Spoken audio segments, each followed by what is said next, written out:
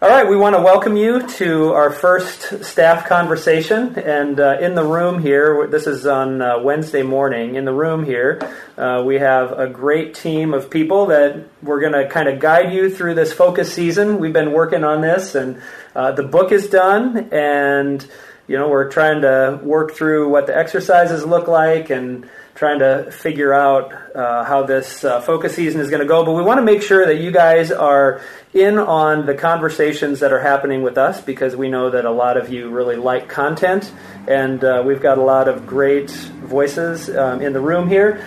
We've got Marilyn and Holly and Brenna and Abby and myself. This is Pastor Corey. And today what we want to do is we want to kind of do an intro for the focus season and talk about what it means to be a different kind of community. And our text for Sunday, we're going to be using Matthew chapter 5, verses 13 through 16. And I'm going to start out by having Holly read that passage there. And if you have your Bible, you can follow along. But if you're out for a walk or however you're working on listening to this, whether you're driving, you might not want to pull out your Bible app and follow along. But she'll read it. I'll give a few introductory remarks, and then we'll hear from our staff here about some of their thoughts on it. So 13 starts with, "You are the salt of the earth, but if the salt loses its saltiness, how can it be made salty again? It is no longer good for anything except to be thrown out and trampled underfoot. You are the light of the world, a town built on a hill that cannot be hidden. Neither do people light a lamp and put it under a bowl. Instead, they put it on its stand and gives its light to everyone in the house. In the same way, let your light shine before others, that they may see your good deeds and glorify your Father in heaven." All right. Now, that should be a pretty familiar passage to most people. I know that those of you around the table here know it really well. But here are some of the kind of details to remember about this passage. And the first thing is that this is actually situated toward the beginning of the Sermon on the Mount. And we've talked about this before. In essence, the Sermon on the Mount is Jesus giving the new law to God's people. Now, if you remember, Moses went up on the mountain and got the law from God. And now what Matthew is doing is he's creating this scene that looks a lot like Moses giving the law to the people of Israel. Now, if you remember, the job of the people of Israel was to be God's representatives on earth, to carry the blessing that he wanted to give to the world. They weren't chosen just for salvation. They weren't chosen to be against the rest of the world, but they were actually chosen to carry the blessing that God wanted to give to the rest of the world. And the law was intended to shape this community into the kind of people who would know and love God and be a light to the nations. And so now Jesus is carrying that on, and he's actually speaking this to his 12 disciples. Now, the reason that Jesus chose 12 disciples is that it's representative of the 12 tribes of Israel. In essence, what he's saying is I'm creating a new Israel. Now, I know that there are some people who would say, or at least kind of intimate, that America is the new Israel, the new God's chosen people, but it's actually not the case. It's the church. The church is God's new people, God's new representative. And so what Jesus is doing is he's saying anyone who is my follower, this is sort of the new law. And by law, we're not talking about necessarily individual commandments, but it's talking about these are the kinds of people that you are to be. This is how you best represent me in the world. Okay, and so that's who Jesus is talking to. And his primary message here is to say you have to be different. You have to be distinctive. Now, one of the things that I've appreciated about Brenna over a lot of our conversations that you have not been privy to is that she's often reminded us that when Jesus talks about the world, or when he tells us that we need to be different, it's not just the world, it's not just the pagans that we need to be different from, it's also religious establishment. Because there's a lot of things that happen within religious people that Jesus says needs to be reformed. And if you go through the rest of the Sermon on the Mount, a lot of that stuff is primarily religious things. So yes, we need to be different from the world in many ways, but we also need to be different from what we were, or different from our natural tendencies, or the way that sort of prevailing notions have creeped into the church to make us not what Jesus has called us to be.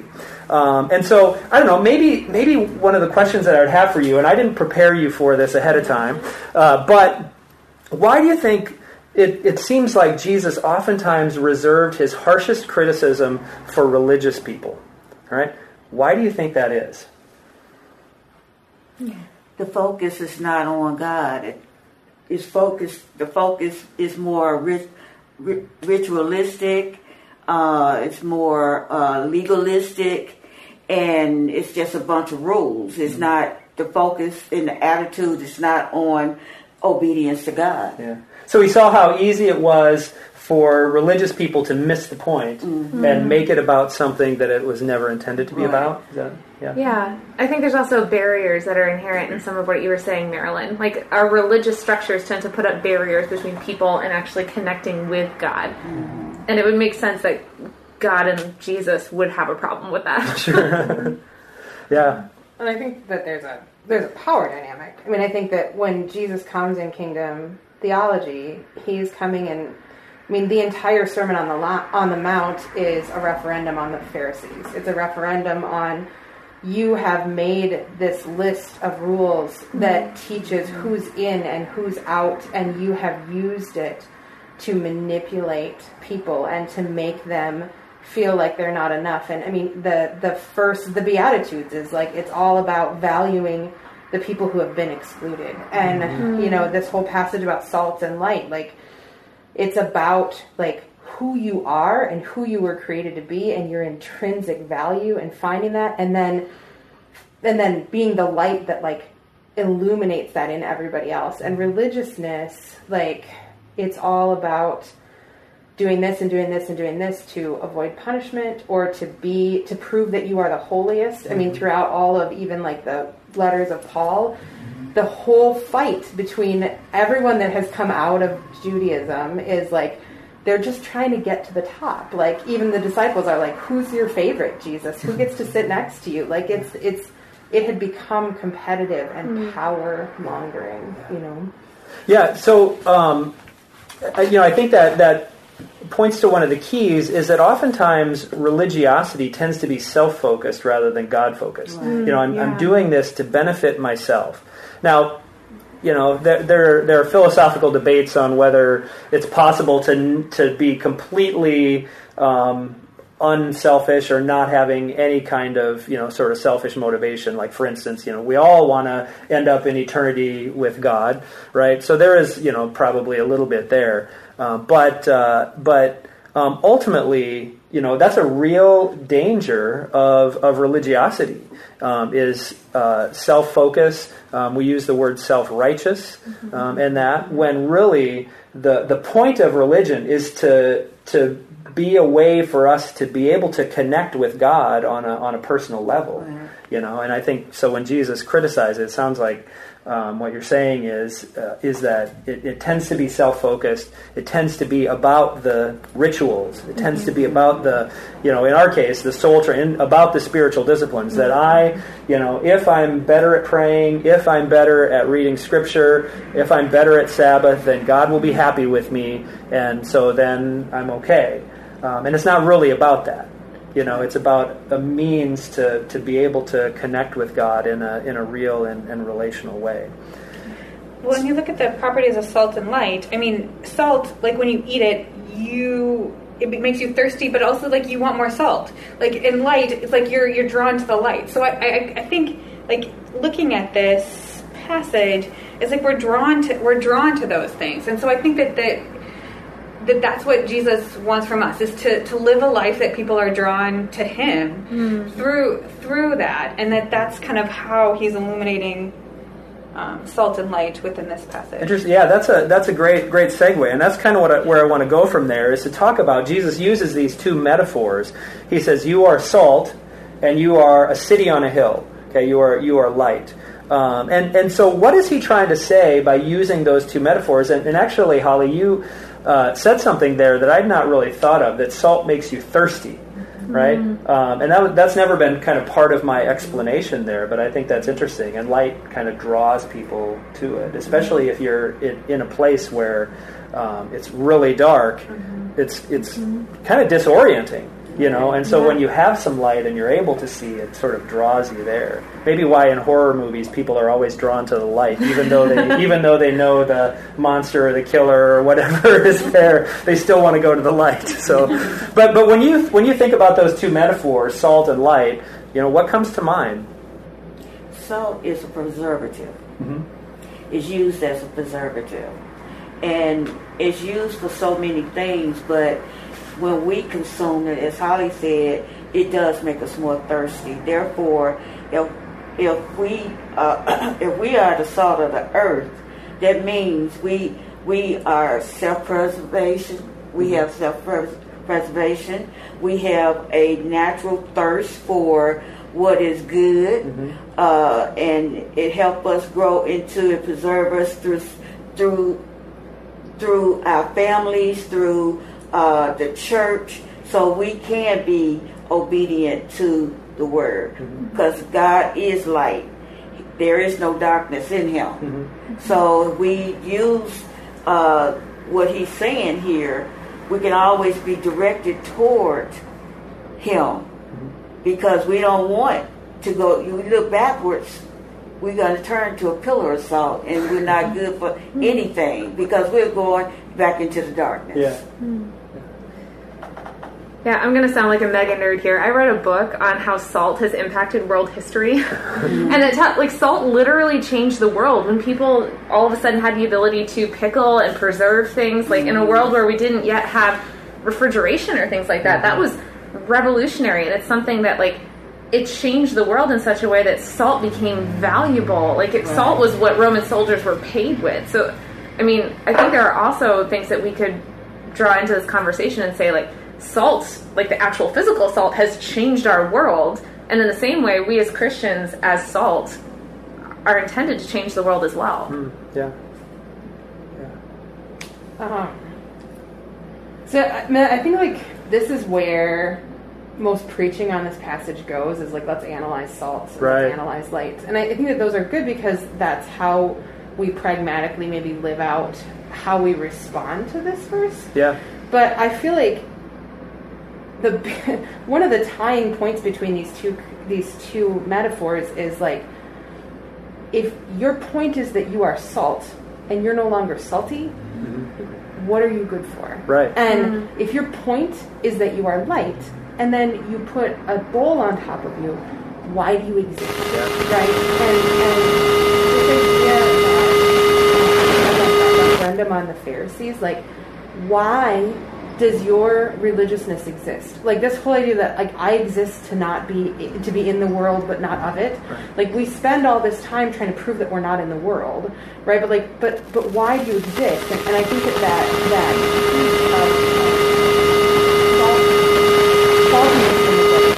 it's the essence of who you are.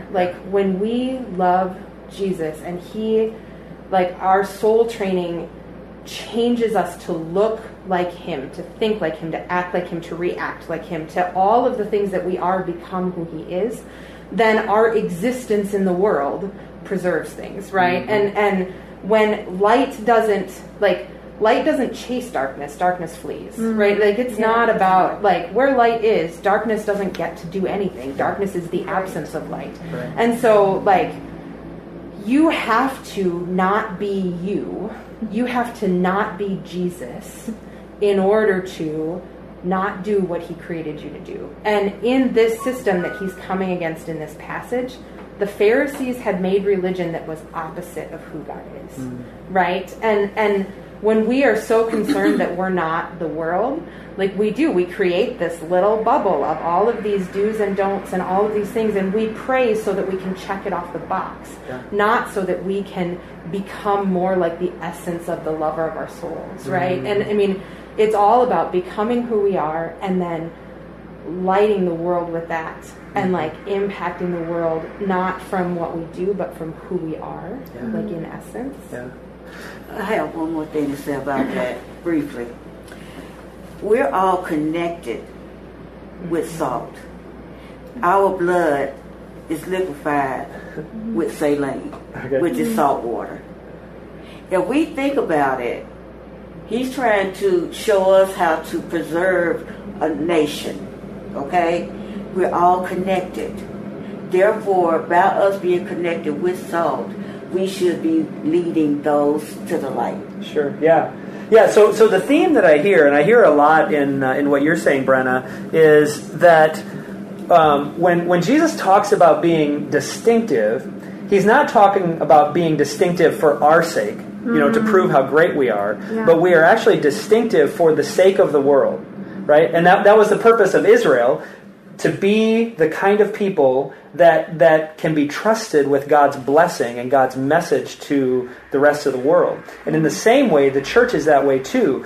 Any way that we are distinctive is not just for us, but it's to give glory to God. At the end of that, we're a city on a hill. So let your light shine before men, that they may see your good deeds, and not give glory to you, okay, but give glory to your Father who's in heaven. Yeah. Okay, so any change that happens in us, any distinctiveness that happens in us, happens because for the sake of the world, for the benefit of the people who are around us. Well, and it comes from, so the idea that, we feel like we need to make ourselves distinctive, salt is salt, right, and light is light, right? And so, we come, I'm not going to live like the world. I'm going to do all of these things so that my actions prove that I'm not. But what Jesus is talking about is, I am in essence going to change my own appetites and my own thirsts and who I am as a person. Yeah. And then just existing in the world, I'm going to be distinctive. Not because I have to anything, but because the love that is in me is so encompassing that I will pray for those who persecute me. And I will walk the extra mile with somebody who is oppressing me because that is who I am now, not because I feel like I have to. Yeah, so it's not just about trying harder, it's about becoming a different kind of person, right? And then we talked about being a different kind of community. What does it mean for the church to be a different kind of community that just naturally does the things that God calls us to do, right? So let's get a little practical here. And so the question is, and I've given you a little bit of time to think about this, what should be different about Christians? I mean, should we wear different kind of clothes and listen to different kind of music, or is there something different that Jesus is asking of us? So everything that I see in the Sermon on the Mount is heart change. Yeah. You've heard it said, don't do this. And I have said, you've heard it said, don't kill people. I've said, in your heart, you need to not hate them. You need to love people so much that you could never kill them, right? And I think that what the church needs to be is we need to be motivated differently. We need to have a heartbeat that is totally different than that is for others and not for ourselves, that is for God and in God and from God. I think all of the soul training stuff that we're doing, the whole point of why it trains you, running on a treadmill doesn't help you just because your legs are moving. It's all about changing how your systems work, changing how you metabolize things, changing how it's your resting heart rate that actually burns those calories later because you've changed the dynamics of how your body functions. And praying is about being in the presence of God and soaking in Him so that the next thing that your eyes see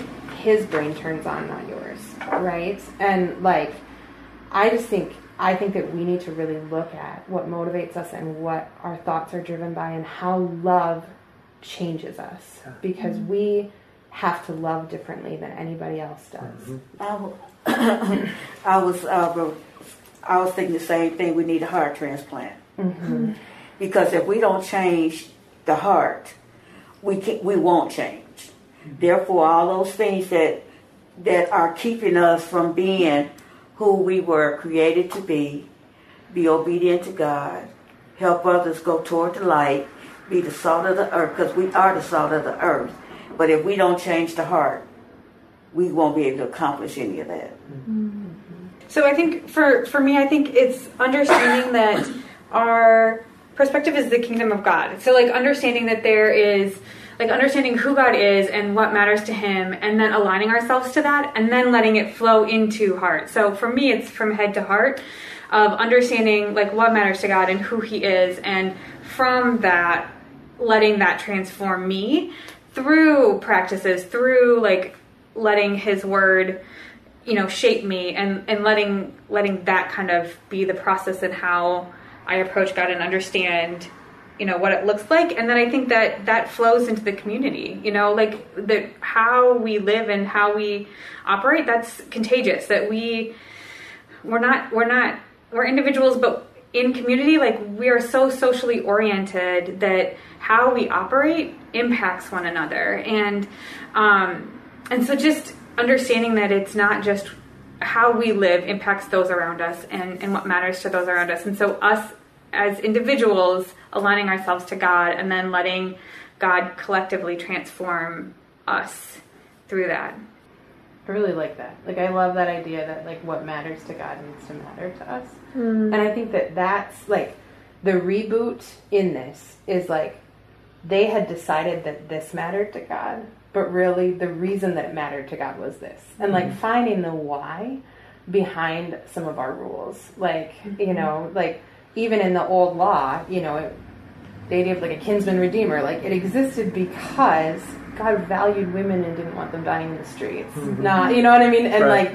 and all of those different things of like understanding the root heart of who our God is and how his heart beats is so different. And I think that we, yes, like if there's head to heart to action, like we just want to play down here in the action space, right? Because it's measurable and it's easy, but I really like what you said. That's really good. So where are some of those, you said we get that. So we obviously, as Christians, we kind of learn the heart of God, certainly through the Holy Spirit, but also through Scripture, as our source. But what are some of the other sources that we have a tendency to be influenced by that sort of set us astray in the world today?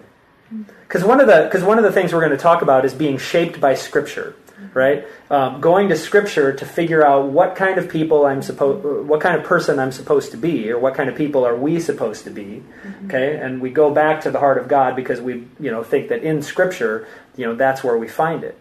But I think oftentimes we're influenced by other things in society.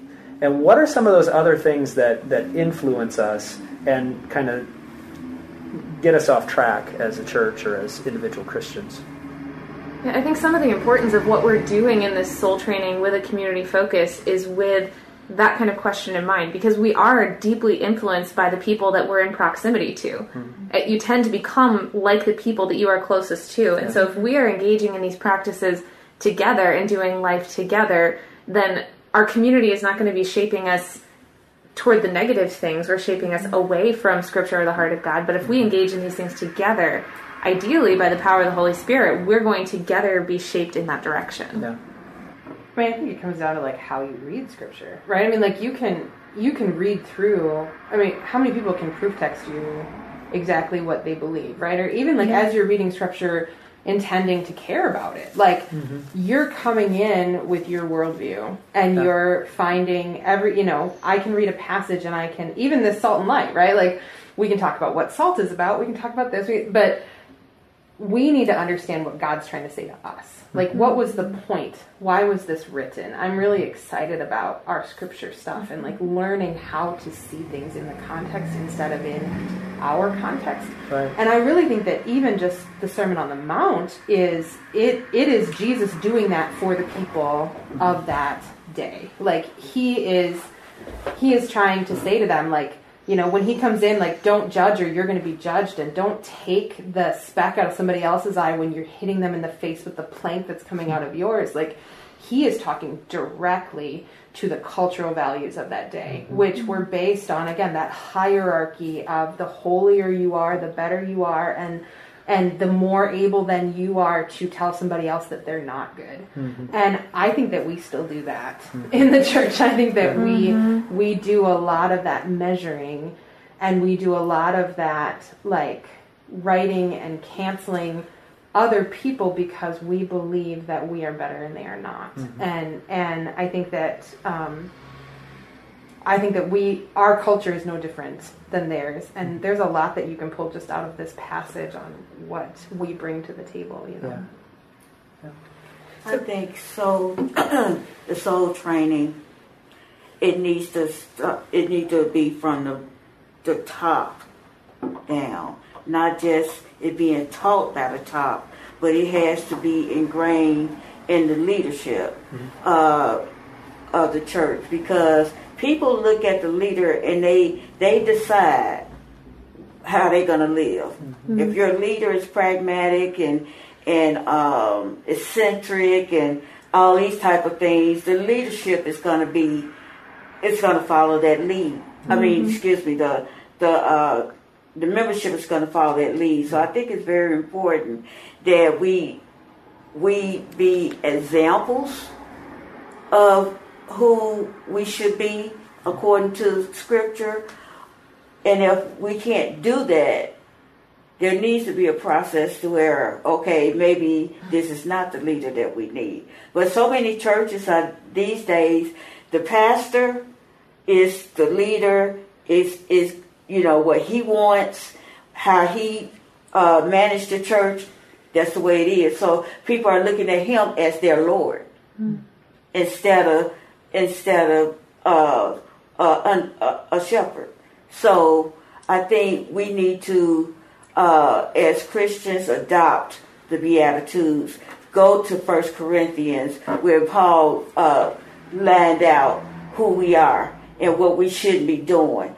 So I think it's so important that we have to stand up and stop being afraid to be different.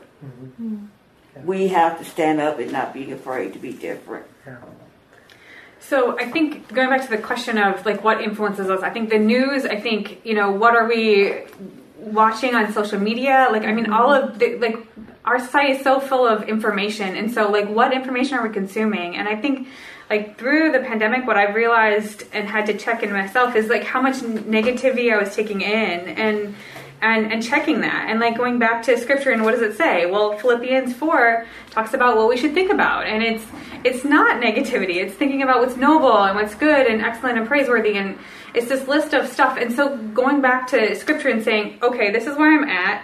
This is what Scripture says, so I need to make an adjustment in how I'm thinking and checking that. And so that's one way that you can kind of take what you're seeing or what the world is presenting and then align it to Scripture and see where it lines up. Yeah, to take Scripture as the foundation, and everything else that you take in, to kind of filter it through the lens of Scripture, right. You know, rather than the other way around, right? Because we all tend to do that with many different issues. You know, we go with what we want to believe, we go with what society tells us, and then we try to find ways to justify it in Scripture. And all of us do that in many different ways.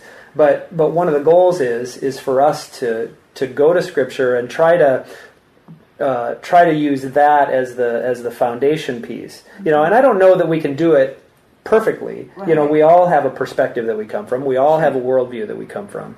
You know, but the goal is to try to see it through the eyes of Jesus and through, you know, what God is telling us. One of the things I really liked about about your message a couple weeks ago, Marilyn, is just being so solid on that point that the measure of how you're doing as a Christian is how well you love people, right?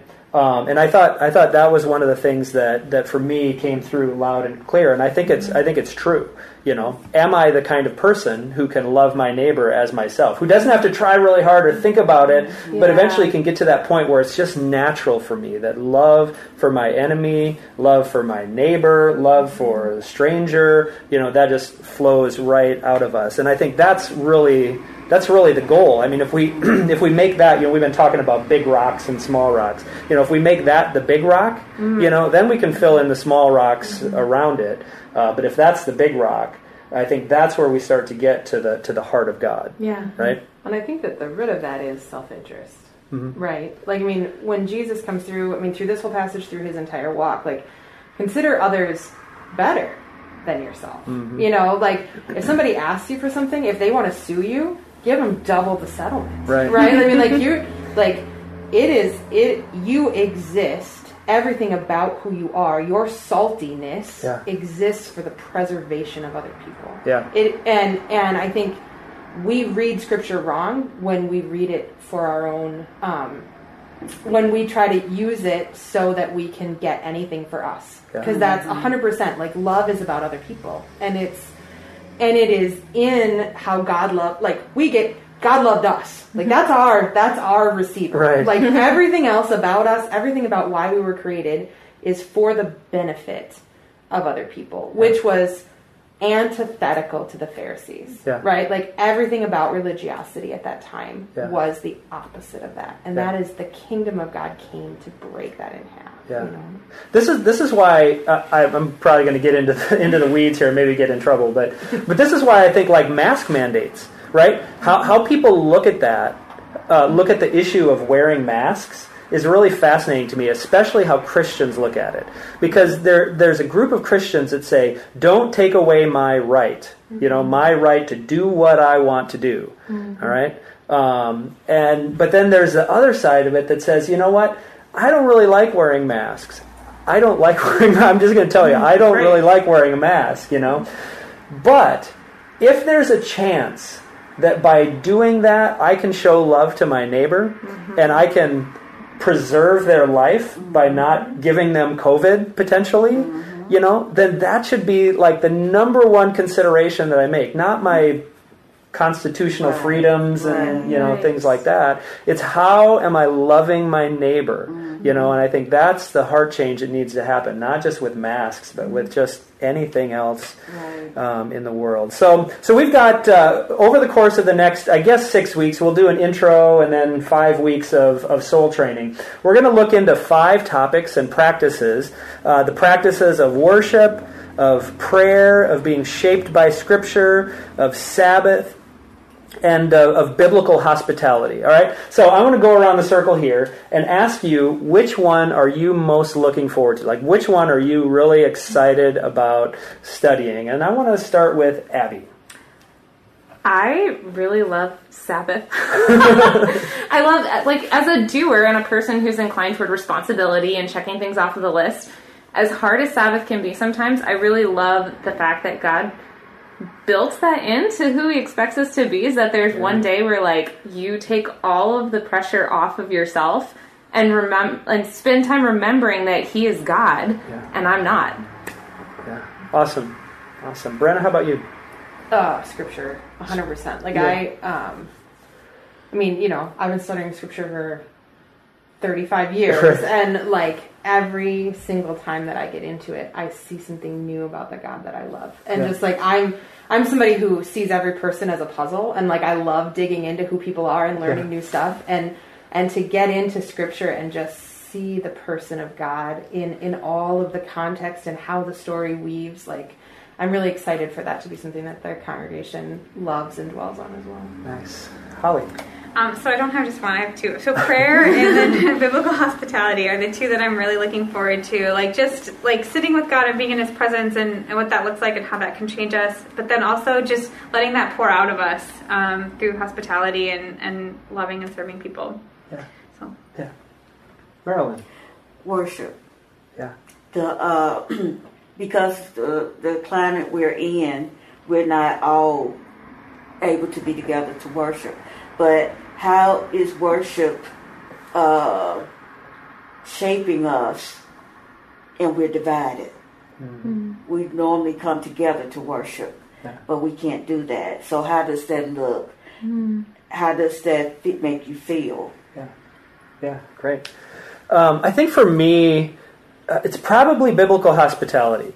Because it's one that, when we think about hospitality, we think about Martha Stewart and HGTV and, dinner parties and things like that.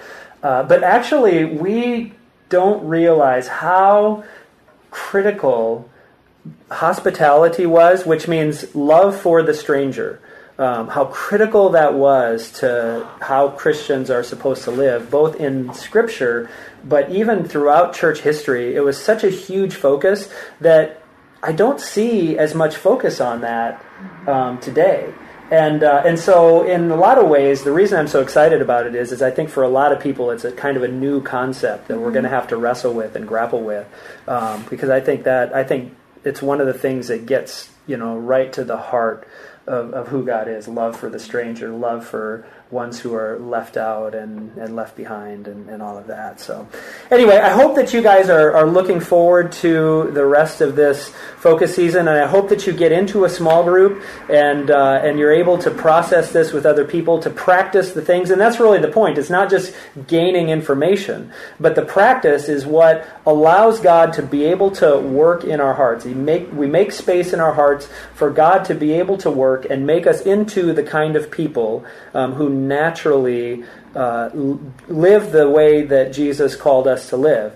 And so we would love to hear what you think in that. And I guess you could contact us at the church. Just go on the website. We'll on social media we have a page, and we're going to make good use of that during the focus season as well, to allow you guys to interact. We'll also have an extra resources page, which I imagine this podcast will probably be on the extra resources as well, and we'll give suggestions for books to read, and we'll probably make some videos with kind of further content in that. But really the purpose is not just learning it in our heads, but it's practicing it so that we can become the kind of people that God is calling us to be. So thanks for joining us.